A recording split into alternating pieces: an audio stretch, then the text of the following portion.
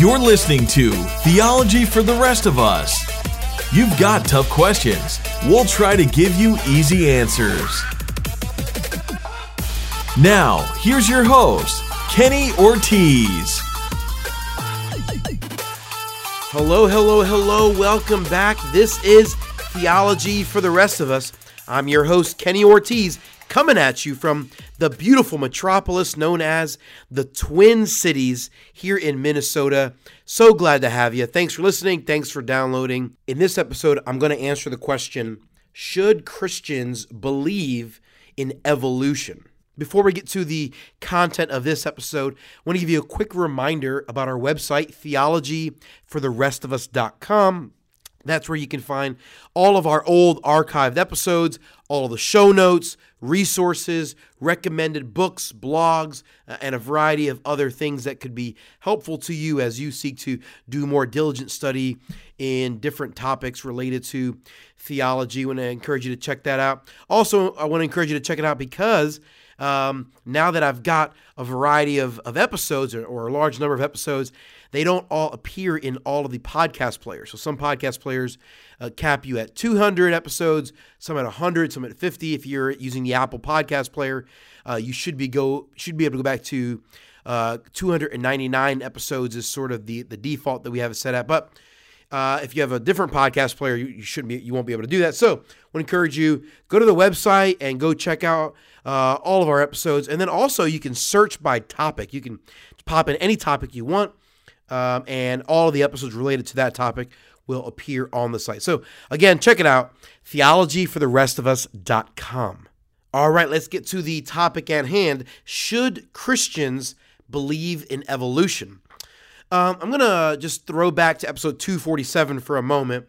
If you've already listened to that episode, then you know what it's about: the age of the universe, the age of the earth, and the five prominent views. Actually, I missed a view that I should have tackled. There are actually 6 views. I'm not going to go back and edit that episode and add the 6. I'll just cover it here. In essence, in episode 247, I covered 5 views. The first was secular worldview or secular evolution, which all Christians should completely reject. That's the idea that there is no creator and everything came from a big bang, and all humans evolved from a single-cell organism. In fact, all of life that is on planet Earth today all evolved from a single-celled organism, that all, primates, apes, and humans, we all evolved from a common ancestor, things of that nature. That is a secular evolution. Again, we should all completely reject that. The other 4 views that I covered, one was the gap theory, the idea that Genesis chapter 1, verse 1 talks about God creating everything. Then there's a large gap. God lets it sort of sit for a while. And then there's a 6 days of creation where God brings everything into order. There's the metaphoric view of Genesis chapter 1, where the 6 days of creation are not actual 6 days, but they are 6 ages or 6 time periods representing long periods of time, and that the word day is sort of metaphoric, and therefore, God is creating everything over a long period of time. Metaphoric, or the Genesis 1 is, again, metaphoric. Another view is the historical creationist view that is asserted by John Sailhamer in his book Genesis Unbound.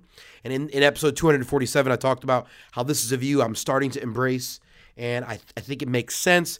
That is the idea that when the Bible says in the beginning God created the heavens and the earth, that the word beginning is a long period of time, that God is creating lots of things over a long period of time.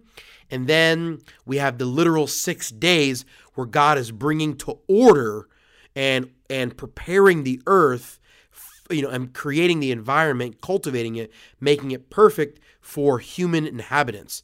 That is sort of, that is the historical creationist perspective. So those are sort of the 4 views those are the 3 old earth views. And then, of course, there's the young earth view. That is the idea that the 6 days of creation in Genesis chapter 1 are literal solar days, a literal 24-hour day. There are 6 literal days. that God creates, and then on the sixth day, God creates Adam and Eve, and that is when the sort of the genealogy of humanity begins. And from the genealogies, if you take them very literally and in a more tight fashion, you come up with the earth being approximately 6,000 or 7,000 years old. And the young earth creationist says the earth is young, meaning the earth is not millions and millions of years old, but the earth is just a few thousand years old. All of the other views say that the earth is, millions of years old. The obviously the metaphoric creation view would say the earth is millions and millions of years old. The gap theory would say the earth is millions and millions of years old. The historical creationist view would say it's millions and millions of years old. The young earth view is the only one that is different than that. That is the view, again, that would say literal six-day creation, the earth is only a few thousand years old. And as I said in episode 247, that is sort of the view that is being greatly embraced and defended by many evangelical Christians and many fundamentalistic Christians.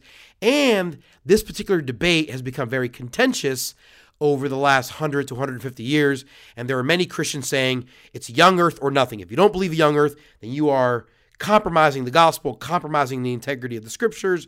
You're compromising the inerrancy of scriptures.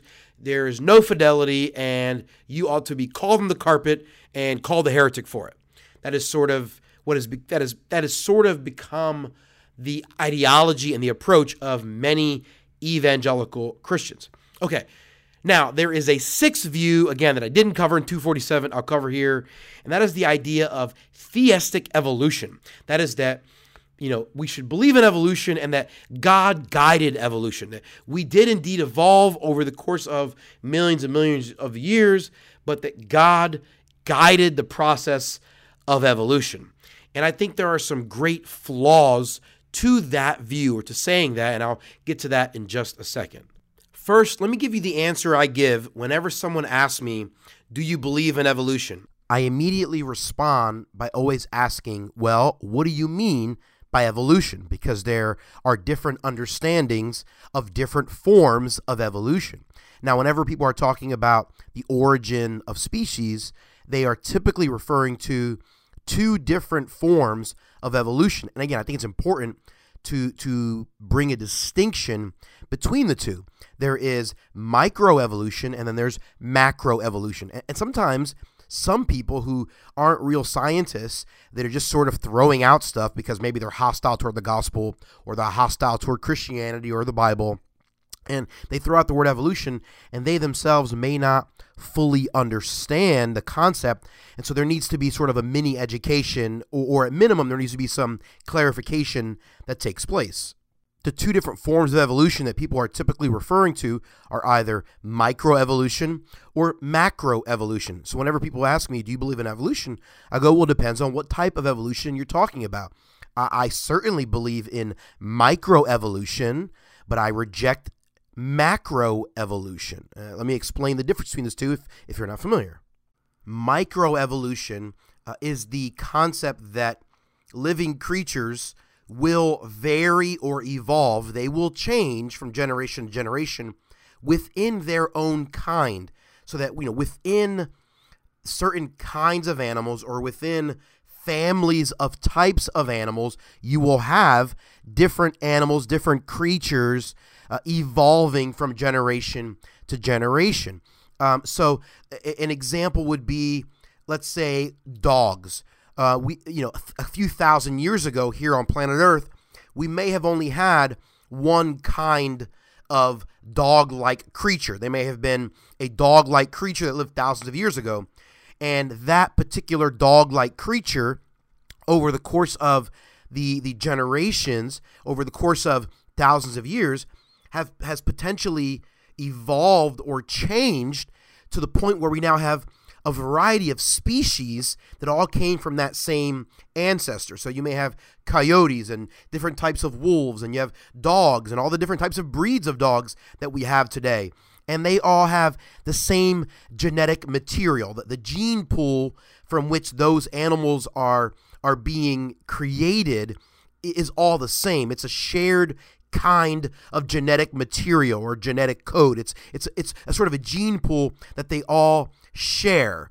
And it is expected that animals within that kind will vary or evolve. And this is something that actually can be proven. It's been observed. It's been documented. I actually find it to be fascinating and super cool that over the course of time, from generation to generation, or over the course of multiple generations, that individual creatures or individual animals may shift and change and evolve within their own kind. That is scientific fact. And again, like I said, I think it's super cool and it's fascinating. And lots of biologists and paleontologists and other types of scientists have been able to observe these things even in a very short period of time. We'll see animals being transported from one region to another, and literally within a generation or two, we see an incredible evolution of that particular kind of animal. The animals change and evolve, but they never change kinds of animal. They may become a different species. There may be different parts of the genetic material that are accentuated or amplified, but they never change the genetic material.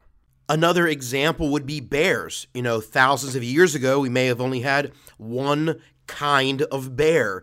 And within that kind of bear was the genetic code to make all different types of bears. And over the course of thousands of years, within that kind, there's been some evolution where we now have all different types of bears. We have black bears and polar bears, all different types of bears on planet Earth, but all of them come from that one ancestor, that one kind of bear. And in essence, what's happening within microevolution is you have a kind of animal that has the genetic makeup for all those different types of bears. All the genetic code, for every kind of bear is in that one type of bear. Over the course of the next few thousand years, that the bears that we have alive today will begin to, evolve again within their own kind. They will begin to evolve, and we'll probably have new types of bears arrive on the scene in the future. So what causes this phenomenon that we call microevolution? Well, a lot of scientists use the term natural selection, but I think that term can be quickly and easily misunderstood.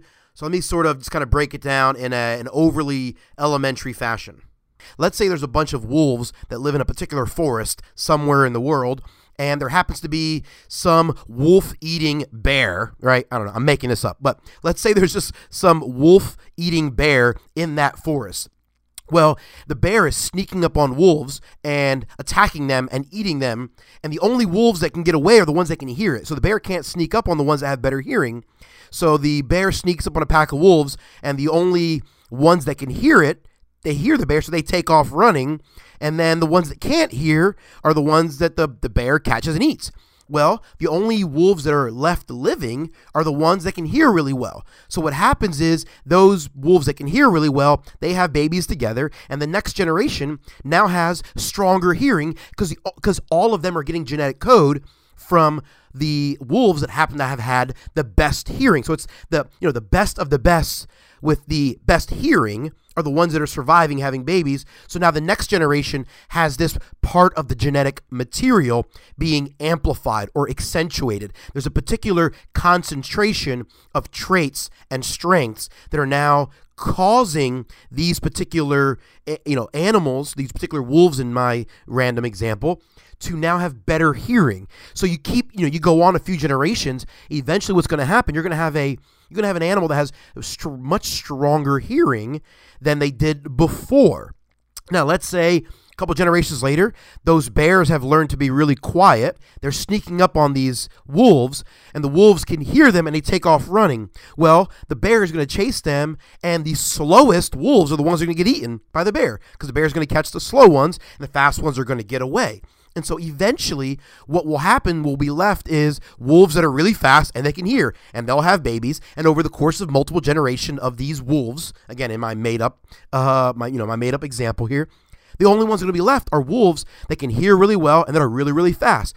So over the course of multiple generations, and even over the course of thousands of years, the circumstance of nature will dictate certain traits to kind of come to the forefront. So within the genetic code, within the genetic material, certain strengths are going to be concentrated, certain traits are going to be amplified or accentuated. The genetic code may get reordered or may get shifted to some extent, but the essence of the nature of that animal never actually changes. The genetic information needed to make that kind of animal doesn't ever actually change. It just gets reordered, so to speak. And again, I'm using a very simple, very elementary example. I'm sure there are people out there listening to this that are much more scientific than I am, and you're thinking, Kenny, that is such a stupid elementary example.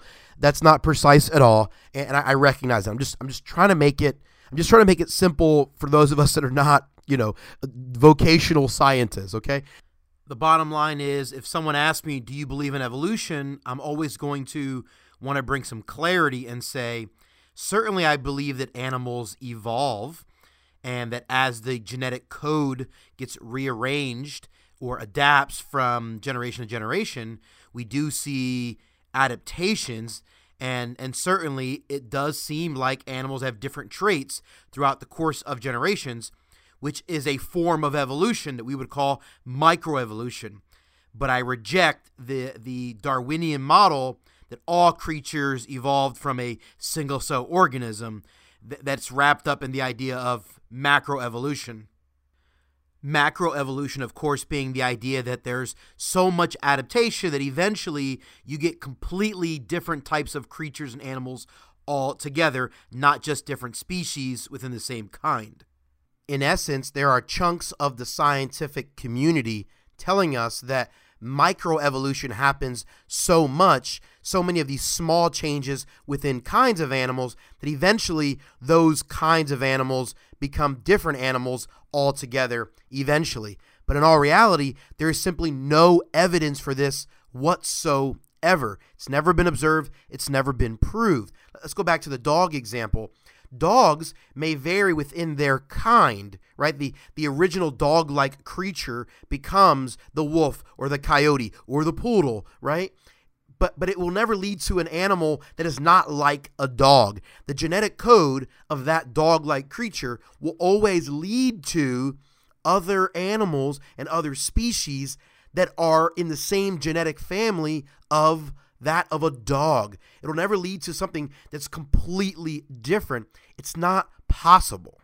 Now, quite often, whenever you challenge a secular evolutionist, someone who embraces macroevolution, or when someone, when you challenge someone that embraces this, naturalistic Darwinian approach to evolution, they'll typically say, well, of course we can't observe it because it happens over such a long period of time. It takes millions and millions of years. They'll say things like, you see, if we can observe such rapid changes within kinds of animals, in microevolution, in just a few hundred years or just a few thousand years, or even within a course of 20 or 30 years, which we have observed, what can happen? Can you just imagine what might happen over the course of 1,000,000 years? But again, that is an assumption. It's not been proven. It's a theory. It's assumed. You're not basing it on something that's been observed, which is what scientists are supposed to base their theories upon. So now what we have is chunks of the scientific community that are teaching this naturalistic Darwinian idea of macroevolution and teaching it as if it is an absolute fact when it is not an absolute fact. Or they're teaching it as if it's a theory that's been based upon or built upon trends that have been observed and tested, when in fact, those trends that they're basing it upon have not been observed and not been tested. Nowhere in the scientific community has anyone ever observed macroevolution, and neither has there ever been any evidence that would lead us to believe that macroevolution is a plausible explanation for the origins of humanity. Now, in addition to all of that, there is another component to macroevolution that is missing, that is just shocking, that so many intelligent people are willing to simply overlook, and that is the introduction of new material. All microevolution that we've observed, that we can test, that we can examine, is simply a reordering or an amplification or an accentuation of pre-existing genetic information that's already there. In every example I've already given you, you can kind of get the point. The information to make a poodle would have already been in that different dog-like creature thousands of years ago. It took thousands of years of genetic rearranging and microevolution and breeding that eventually would lead to the poodle. It wasn't new information, right, being added to the mix. That information, all the genetic material to make a poodle, was already pre-existing in that previous ancestor, that other dog-like creature.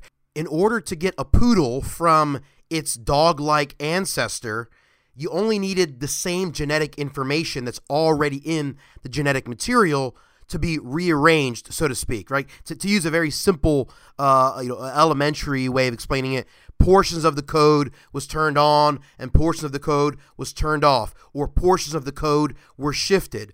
But there was no new genetic information being added. The genome of that dog-like creature thousands of years ago had within it the ability, the wherewithal to become a poodle. But in order to believe that all creatures on planet Earth came from one single-celled organism that existed 3 or 4 million years ago, you'd have to believe in the idea that new genetic information can spontaneously add itself into a genetic code or into a pool of genes. And whenever you ask scientists, why do you believe this, you get a variation of answers. Some scientists say, well, we may not have evidence for it yet, but we're eventually going to have evidence for it. Just give us a few more years. Look how far we've come. In 2 or 3 or 500 years, we'll have the evidence for it. Okay, but you don't have the evidence for today. Well, no, we don't. Okay, but so you're believing a theory for which there is no evidence, and you are assuming that it is a foregone conclusion that you will indeed eventually find evidence for what you are currently espousing.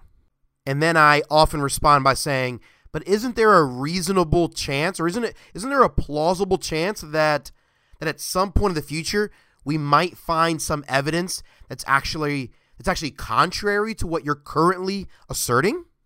It just doesn't make sense to be so gung-ho and to sort of go all in on a theory that could be dismantled by future evidence. It's a little bit odd to me that you would put all your trust in the idea that scientists will eventually find evidence, as if that is a foregone conclusion. Again, it is a massive assumption.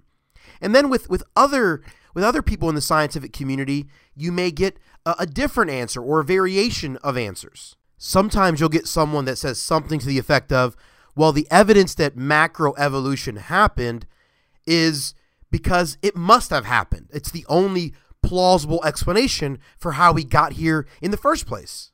You'll have people in the scientific community, they'll say things like, there's no other natural explanation for this. And to that I often say, you're right. There may not be another natural explanation. Maybe there's a supernatural explanation, but of course you can't say that. You have to prove it naturally. And again, you'll have people from the scientific community saying the very fact that humans are here is the evidence that our explanation must be accurate. And to that I respond by saying, what? Huh? You see, what you get is chunks of the scientific community that are saying to us, yeah, we believe that there was a single cell organism that then evolved in a form of microevolution within its own kind, but then eventually that there was new genetic material spontaneously introducing itself into the gene pool to the point where it began to shift and mold and evolve into a completely different kind of living creature or different kind of organism altogether.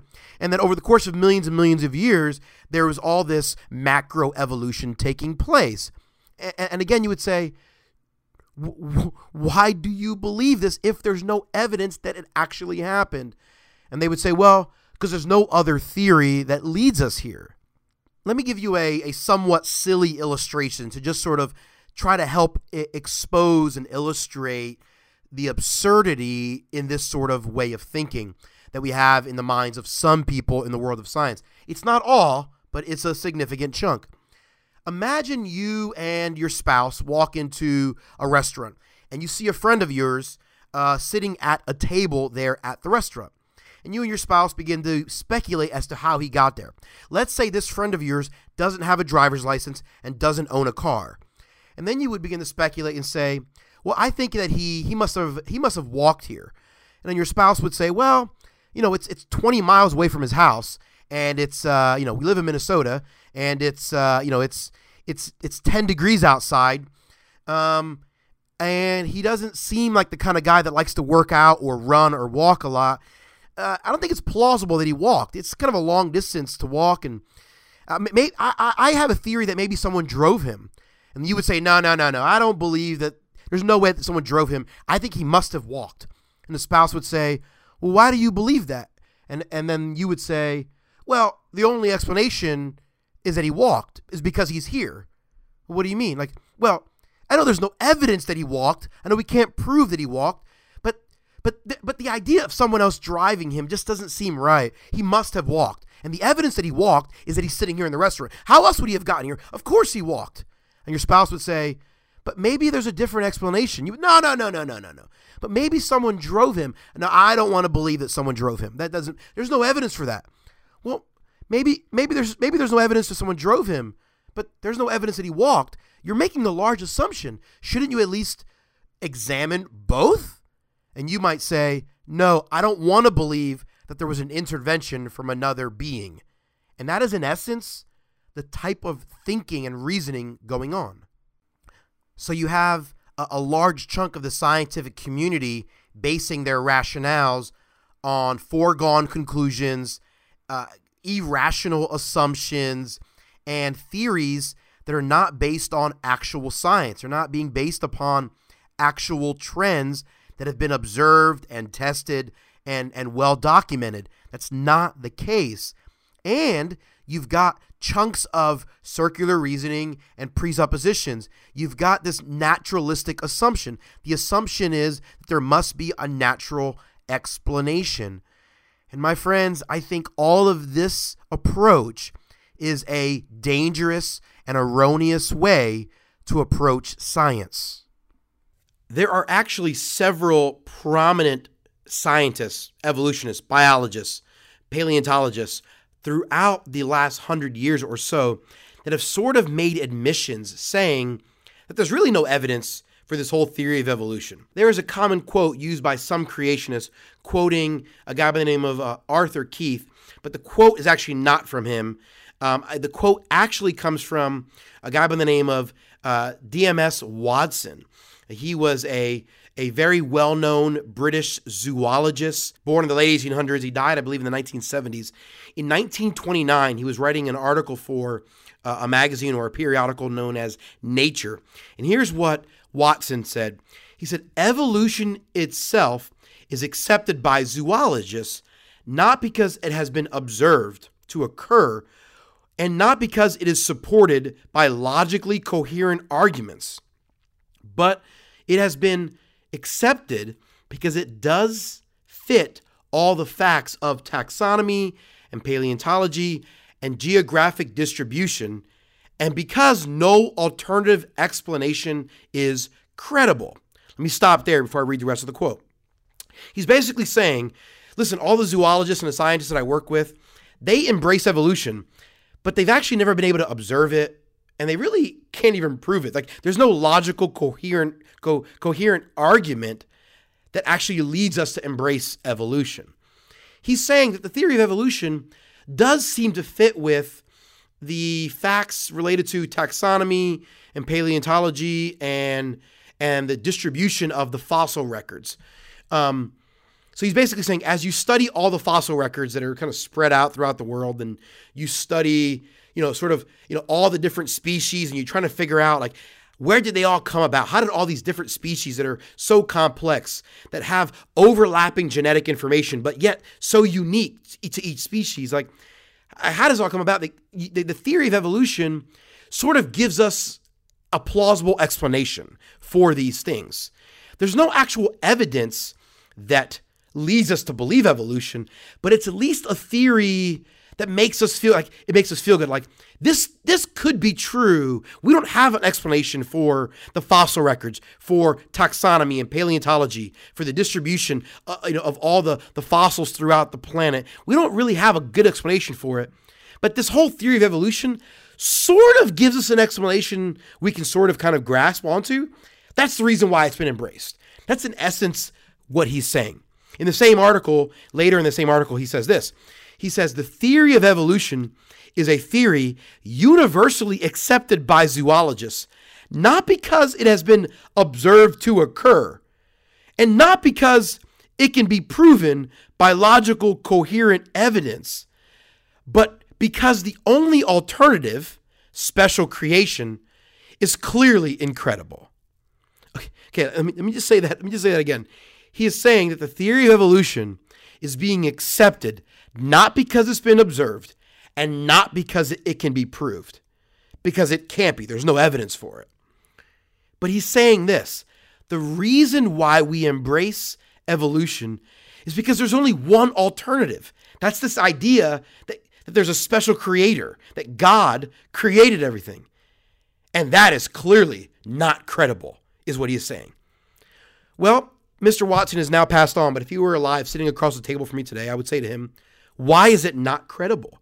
Like, if there's no evidence for the theory you're embracing, and the theory that is universally accepted by zoologists and many other scientists, like, if there's no evidence for that, like, why would you dismiss mine? Like, the only reason many scientists love evolution, the idea that humans came from a single-cell organism, the only reason that scientists run to that and flock to that is because it's really because of the idea that the other one is one they don't want to believe. They don't want to believe that there's a creator. They don't want to believe that there's an intelligent designer or a God that they are accountable to, a God that has more power than they are. People want to be in control of their own lives. People don't like giving up control. Therefore, they reject anything that's sort of outside of their own control. Or people don't want to be morally responsible. In their heart of hearts, they don't want to be accountable. They want to be able to live their life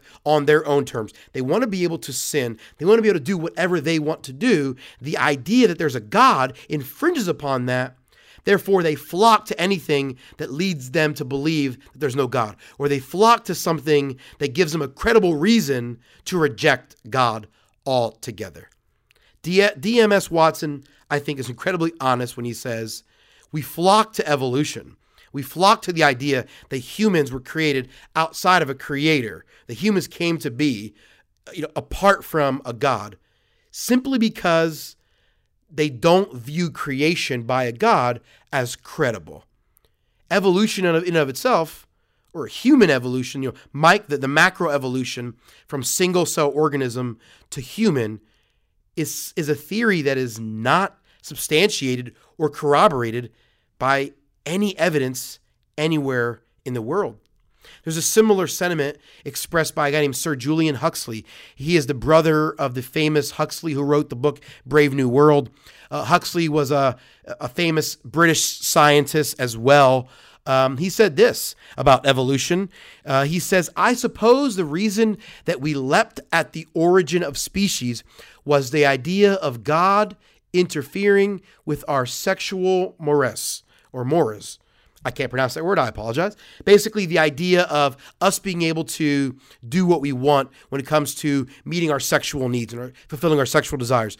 The reason why we loved the idea that Darwin asserted in the 1800s about the origin of species, that humans evolved from a single-cell organism, that all humans and apes, we all come from a common ancestor. The idea that we evolved from nothing and became complex humans. The reason why we were so excited about this is because we didn't like the idea of God interfering with our lifestyle. We wanted to do whatever we want. We want to have sex with whoever we want. We don't want to be moral beings. We don't want to be accountable to God's morality. We want to have sex with whoever we want, and we want to fulfill our sexual desires in whatever way we see fit.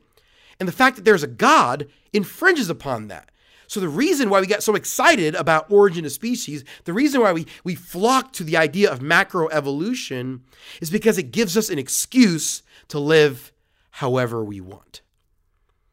I think these are very honest men giving us very honest sentiments about evolution.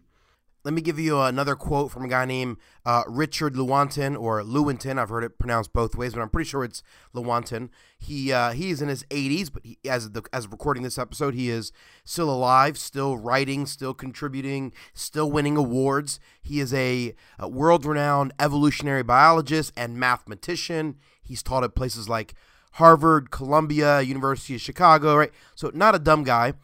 He's been around a while. Let me read you a quote that he said a few years ago. He said this: "Evolutionists have a prior commitment, a commitment to naturalism.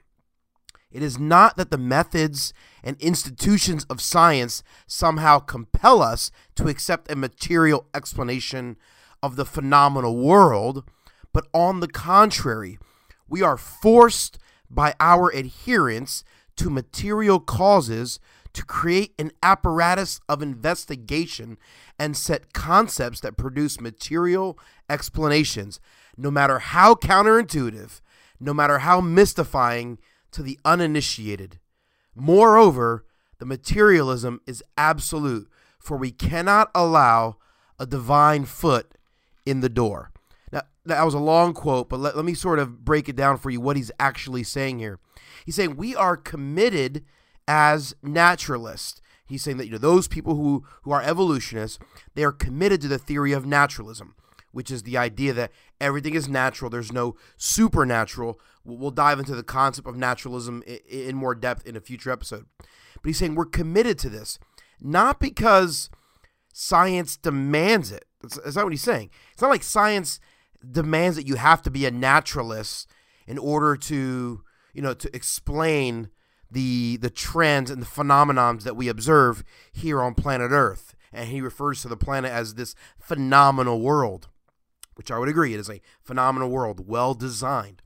He's saying science doesn't demand this. Because on the contrary, you don't have to be a scientist, you don't have to be a naturalist to be a good scientist. He goes, but we as evolutionists, we stick with naturalism because no matter how counterintuitive it may be, that's what he's saying, it's counterintuitive. It actually doesn't make sense. It's actually not what the facts or the evidence actually point to.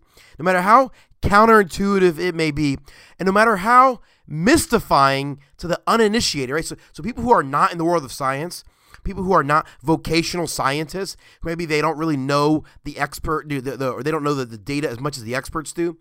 To them, to the uninitiated, to the person that's sort of on the outside looking in, it's mystifying that so many of these scientists would put so much stock in this theory that actually has no science to back it up. It's this theory being taught as if it is fact when it actually is not. So he's readily admitting that it's counterintuitive to believe this. He's readily admitting that it seems mystifying. He's readily admitting you don't have to be a naturalist to be a good scientist. He's readily admitting that in fact, you don't have to embrace naturalism to actually explain things within the world of science. But then he makes the final statement. He says, we're committed to materialism. We're committed to this idea of naturalism because we cannot allow a divine foot in the door. Like, he's basically saying, we don't even want to allow a little bit of God in the door, so we have to stay deeply committed to naturalism, because if we budge on it even a little bit, it'll allow people to start bringing God into the picture. And earlier in the quote, he says, like, you don't have to be committed to naturalism to be a good scientist. Like, there are areas of science where supernaturalism would be acceptable, but he just doesn't want to allow it even the door. Even if you even let it in a little bit, it'll come flooding in. So regardless of how absurd it is to embrace evolutionary science, no matter how counterintuitive it is, no matter how mystifying, I'm going to paraphrase by saying, no matter how stupid it actually is, we remain committed to it because we refuse to allow God into the picture. That is in essence what he's saying. This is sort of shocking. Now, there's a lot of naturalists that sort of defend him and defend this statement. They say, well, the reason why he said this is the moment you allow the moment you allow supernaturalism in, then people will stop looking for answers. The idea that if people have supernaturalism as an excuse, that whenever they're confused about something in the world of science, they won't actually press to get the answers. They'll just say, well, I guess it's supernatural. I guess God did it. And they would somehow use that as a cop-out. But this simply isn't true. There's lots of people throughout world history who were great scientists who looked for answers in the natural world and sought to do great scientific work, but yet they believed in God, or they believed in the Bible, or they embraced Christianity, or they believed in some form of supernatural realm, or they believed in a creator and an intelligent designer. Like, there are lots and lots and lots of great scientists from world history who believed in a supernatural realm. They still did great work in the natural realm. They didn't abandon getting questions just because they believed in the supernatural. It's a silly presupposition. And the view that says we're going to remain committed to naturalism no matter what, that we're going to be committed to not allowing a divine foot in the door no matter what, quite frankly, could lead you to a wrong answer. Like, if you're willing to embrace something that is absurd or counterintuitive just because you don't want to give credence to a supernatural belief, I think it may lead you to some flawed conclusions. If that's you, if you refuse to embrace God or give the supernatural realm any credence, and you would rather embrace something that is counterintuitive and absurd, I would say that maybe you ought to check your presupposition. Maybe you ought to check your commitment to naturalism in that case. The bottom line is that there are many people from the scientific community, from great institutions like Harvard, that are willing to ignore the supernatural, even if in some cases it's actually the most rational thing to do. In many cases, it is more rational and makes more sense to embrace a supernatural reason for something. But people are willing to embrace things that are outright foolish rather than give any credence to supernatural. Friends, this is mind-boggling. This is absolutely absurd, and it's shocking that so many people that are so intelligent are willing to do this. Let me give you another example. So a guy named Thomas Nagel, he was a famous author, professor of philosophy and law at New York University. He basically admitted recently that the naturalists have sort of concocted this whole evolutionary thing, and he basically is kind of came to the conclusion that it's not plausible. He actually admitted that it's not the most likely answer, and even gave credence to the idea that maybe it's even absurd to believe in a macro evolution that existed, and the fact that humans came on the scene outside of a creator.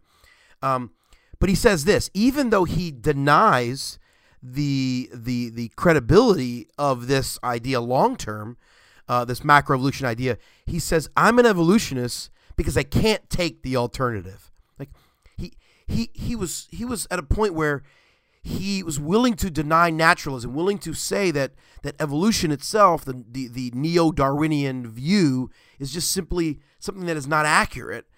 But he can't imagine believing the other. Like, he doesn't like religion, doesn't like faith, doesn't like spirituality, so he'd rather stick with the thing that he knows is absurd because he doesn't like the alternative.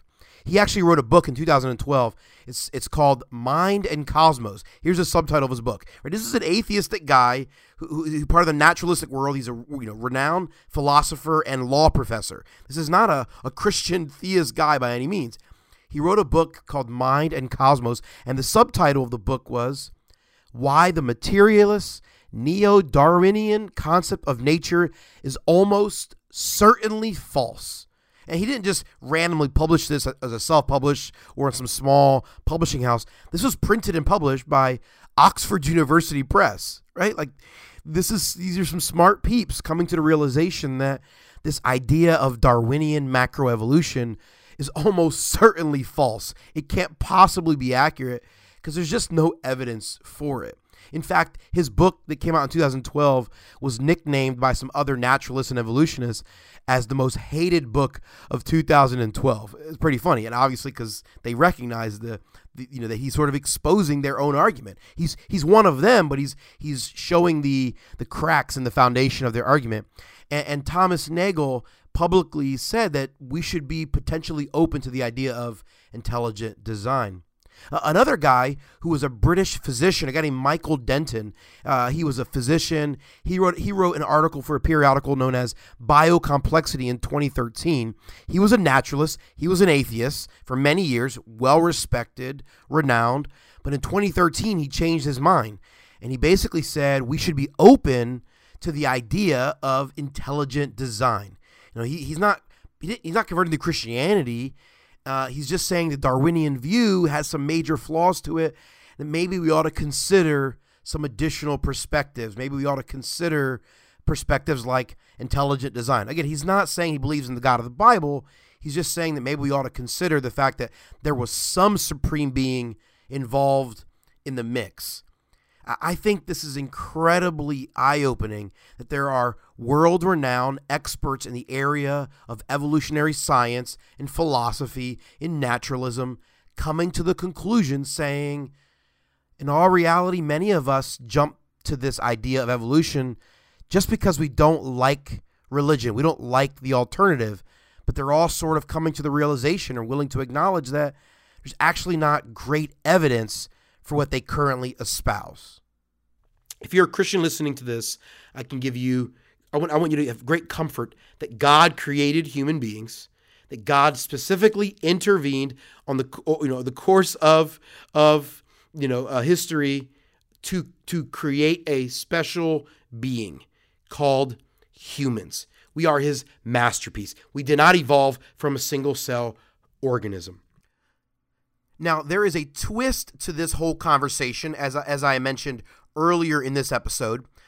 There is another perspective or another form of viewing evolution, and that is the idea of theistic evolution. This is not brand new, but it's new in the sense that there's a sort of a new segment of professing Christians that are pushing this, promoting this, and endorsing this. There is a significant segment of progressive Protestant Christians that have been endorsing this and promoting this, and there is a significant segment of people in the scientific community claiming to be Roman Catholic that are also promoting this and endorsing this.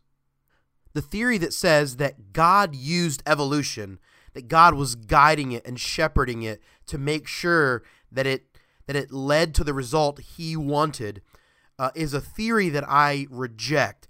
And whenever I'm talking to someone that may espouse any ideology or theology that sounds like theistic evolution, I typically respond by saying, okay, you are saying that God used it, but I want to know, how did God use it? What exactly did God do to use this process of evolution? And what evidence do you have that leads you to believe that? Are there any pieces of scientific evidence that would lead you to believe that? Are there any arguments from the world of philosophy or logic that would lead you to believe that? Are there any passages of Scripture that would lead you to believe that?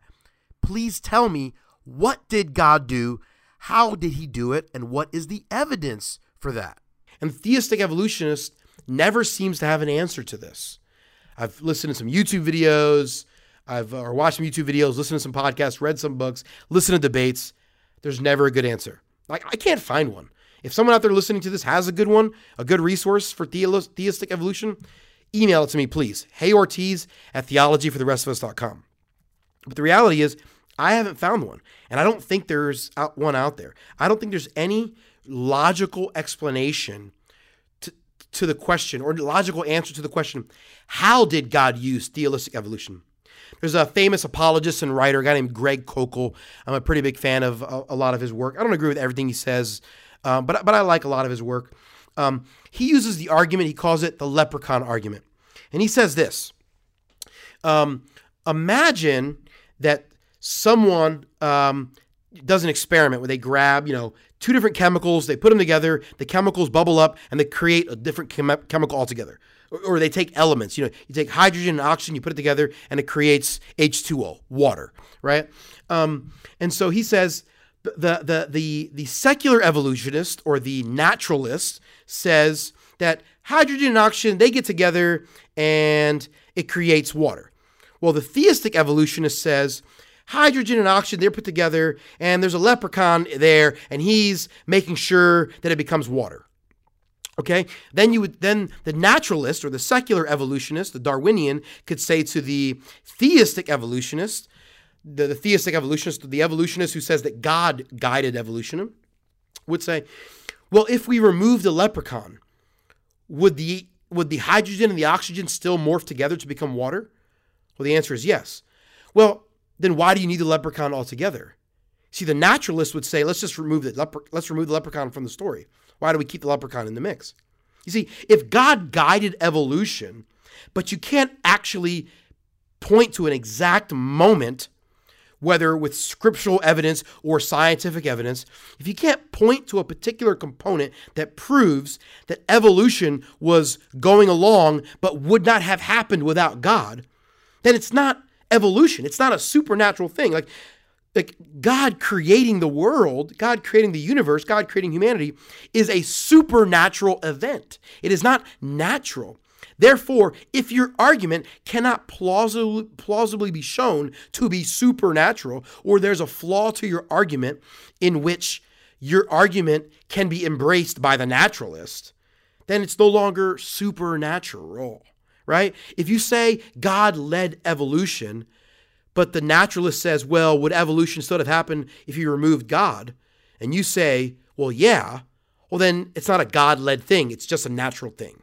And in that case, you've removed God from the equation, right? If you're a theistic evolutionist asserting these things, you are, in essence, by default, without even realizing it, asserting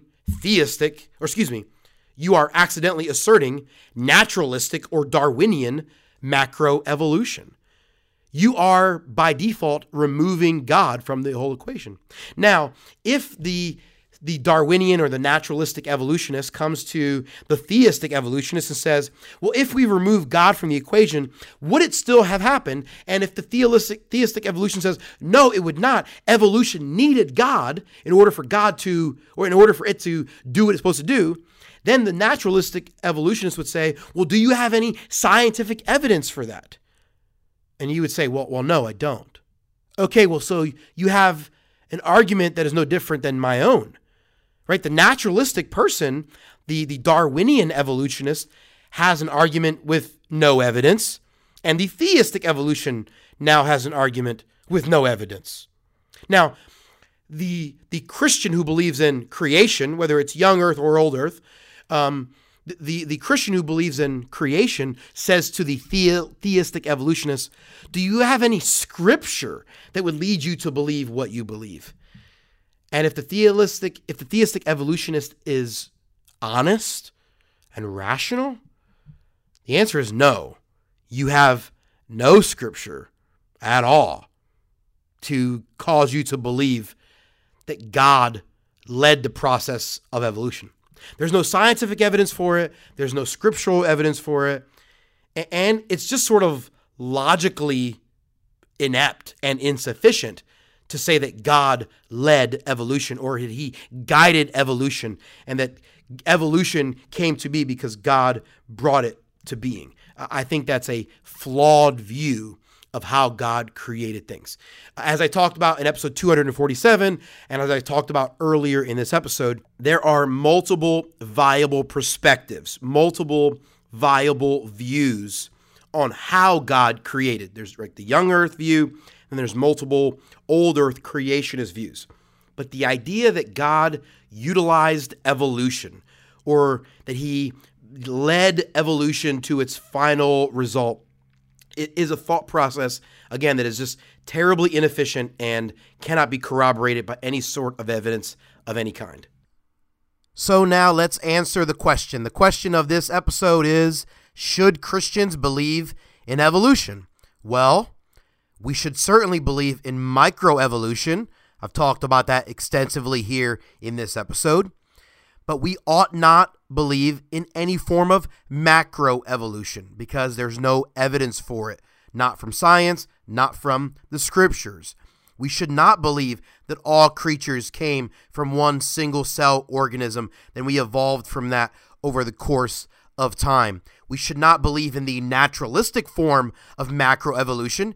And quite frankly, we should not believe in and not endorse a theistic form of evolution. It's not compatible with the scriptures, and it's logically incoherent. We should not embrace that either. We should only embrace the theories and ideologies that are compatible with the scripture. And the scripture tells us this, that God created everything. God created the universe, the solar systems, the planets, the stars.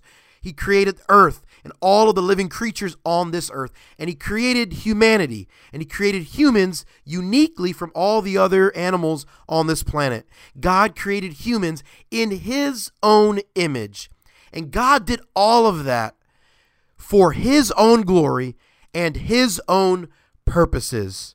We should make sure that any ideology or any theory that we embrace promotes that truth. God did all of it for his own purposes and his own glory. And we ought to reject any ideology or any theory that undermines the fact that God created everything, and we should reject any concept that refuses to acknowledge God's sovereignty over all of creation. Hey, thanks for listening to this episode of the podcast. Sure hope it was helpful and insightful. If you have a question or a topic that you want me to address on the podcast, whether it's related to this episode or something completely different, I'd love to hear from you. Shoot me an email. The address is heyortiz@theologyfortherestofus.com. Again, that's heyortiz@theologyfortherestofus.com. If you happen to have any pieces of evidence, articles, or books, anything you've read that you think is contrary to anything I have set forth here in this episode, I'd also love to hear from you. Shoot me an email to that same address or find me on Twitter. My Twitter handle is @KennethOrtiz. That's KENNETHORTIZ.